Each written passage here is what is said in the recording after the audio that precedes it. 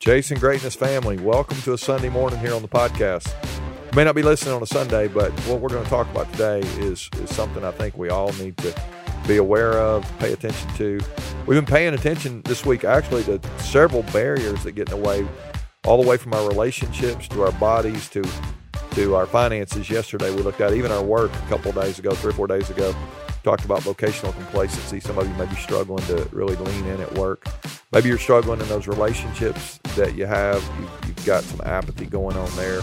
Things are just not, even arrogance. We talked about intellectual arrogance one day. If you missed any of those episodes, go check them out. I think there's been some really practical things that we can work on this week. I've talked to a bunch of people. I've done some events this week and talked to some people who are listening, talked about some of the things that we've been discussing here, and a lot of people are making progress. I love that. I know I've been trying to make some progress myself. Well, today I've got a verse for us. It's actually it's kind of an explanation that Jesus gave the disciples. Those are the guys who were following him and hanging out with him. They came to him and asked him the question, "Why do you speak to us in parables? What's going on with that? I mean, why can't you just tell us stuff, in plain sight?" And he this in Matthew chapter 13, he explains to them that some of the stuff that's going on when he talks in parables. He said it's actually to fulfill the prophet Isaiah, who had lived several hundred years before, and Isaiah had prophesied about people. And here's what he said basically, and I think there's so much of this that's true still today.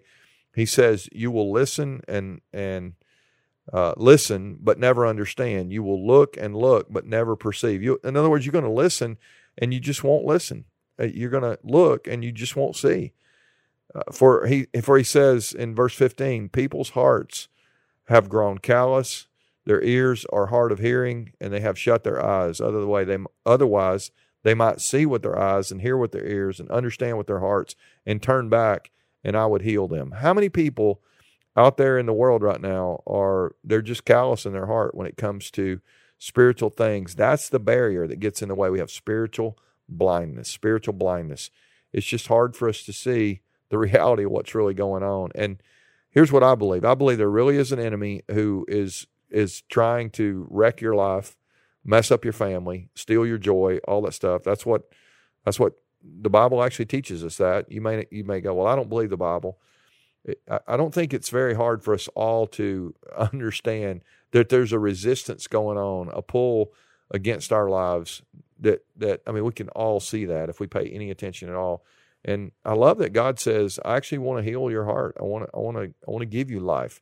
I think that's really cool. And so I would just encourage you today to give some thought to this. Are you really paying attention? Are you really listening? Are you really seeing what's going on? Are you giving some thought to the spiritual side, the soul side of your life? If you're not, I think there's going to be an incomplete piece going on there. There's a lack of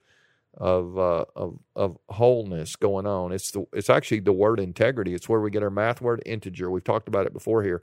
An integer is a whole number. If we are fractional in our lives, we pay attention to our relationships and our emotions and our families and our jobs and our bodies and our money. That's what we talked about this week. But God really doesn't want us to be fractional. He wants us to be whole. He wants us to have that spiritual side of our lives thought through as well. And I just want to encourage you to give some thought to that. If you've not done that, it's just it's important for you to give some focus to that as well. You want to be holistic in the way you think about your life. And I really do believe that God wants to be the center of your story. He gave you a life. He's put greatness in you. There's some amazing opportunities you have around you. There's a lot to be grateful for. If we don't pay any attention to that, we're blind to that, our hearts will become hard. That's what it says. They'll become callous. But if we'll turn to him and really let him have our lives, it's amazing how much better our lives will become, how much more joy we'll have, and how much better we'll be as leaders to the people around us. Hope you'll give some thought to that if you haven't been. We're going to start back tomorrow with some brand new content, some stuff to help you in your life and leadership. I hope you'll join us for that.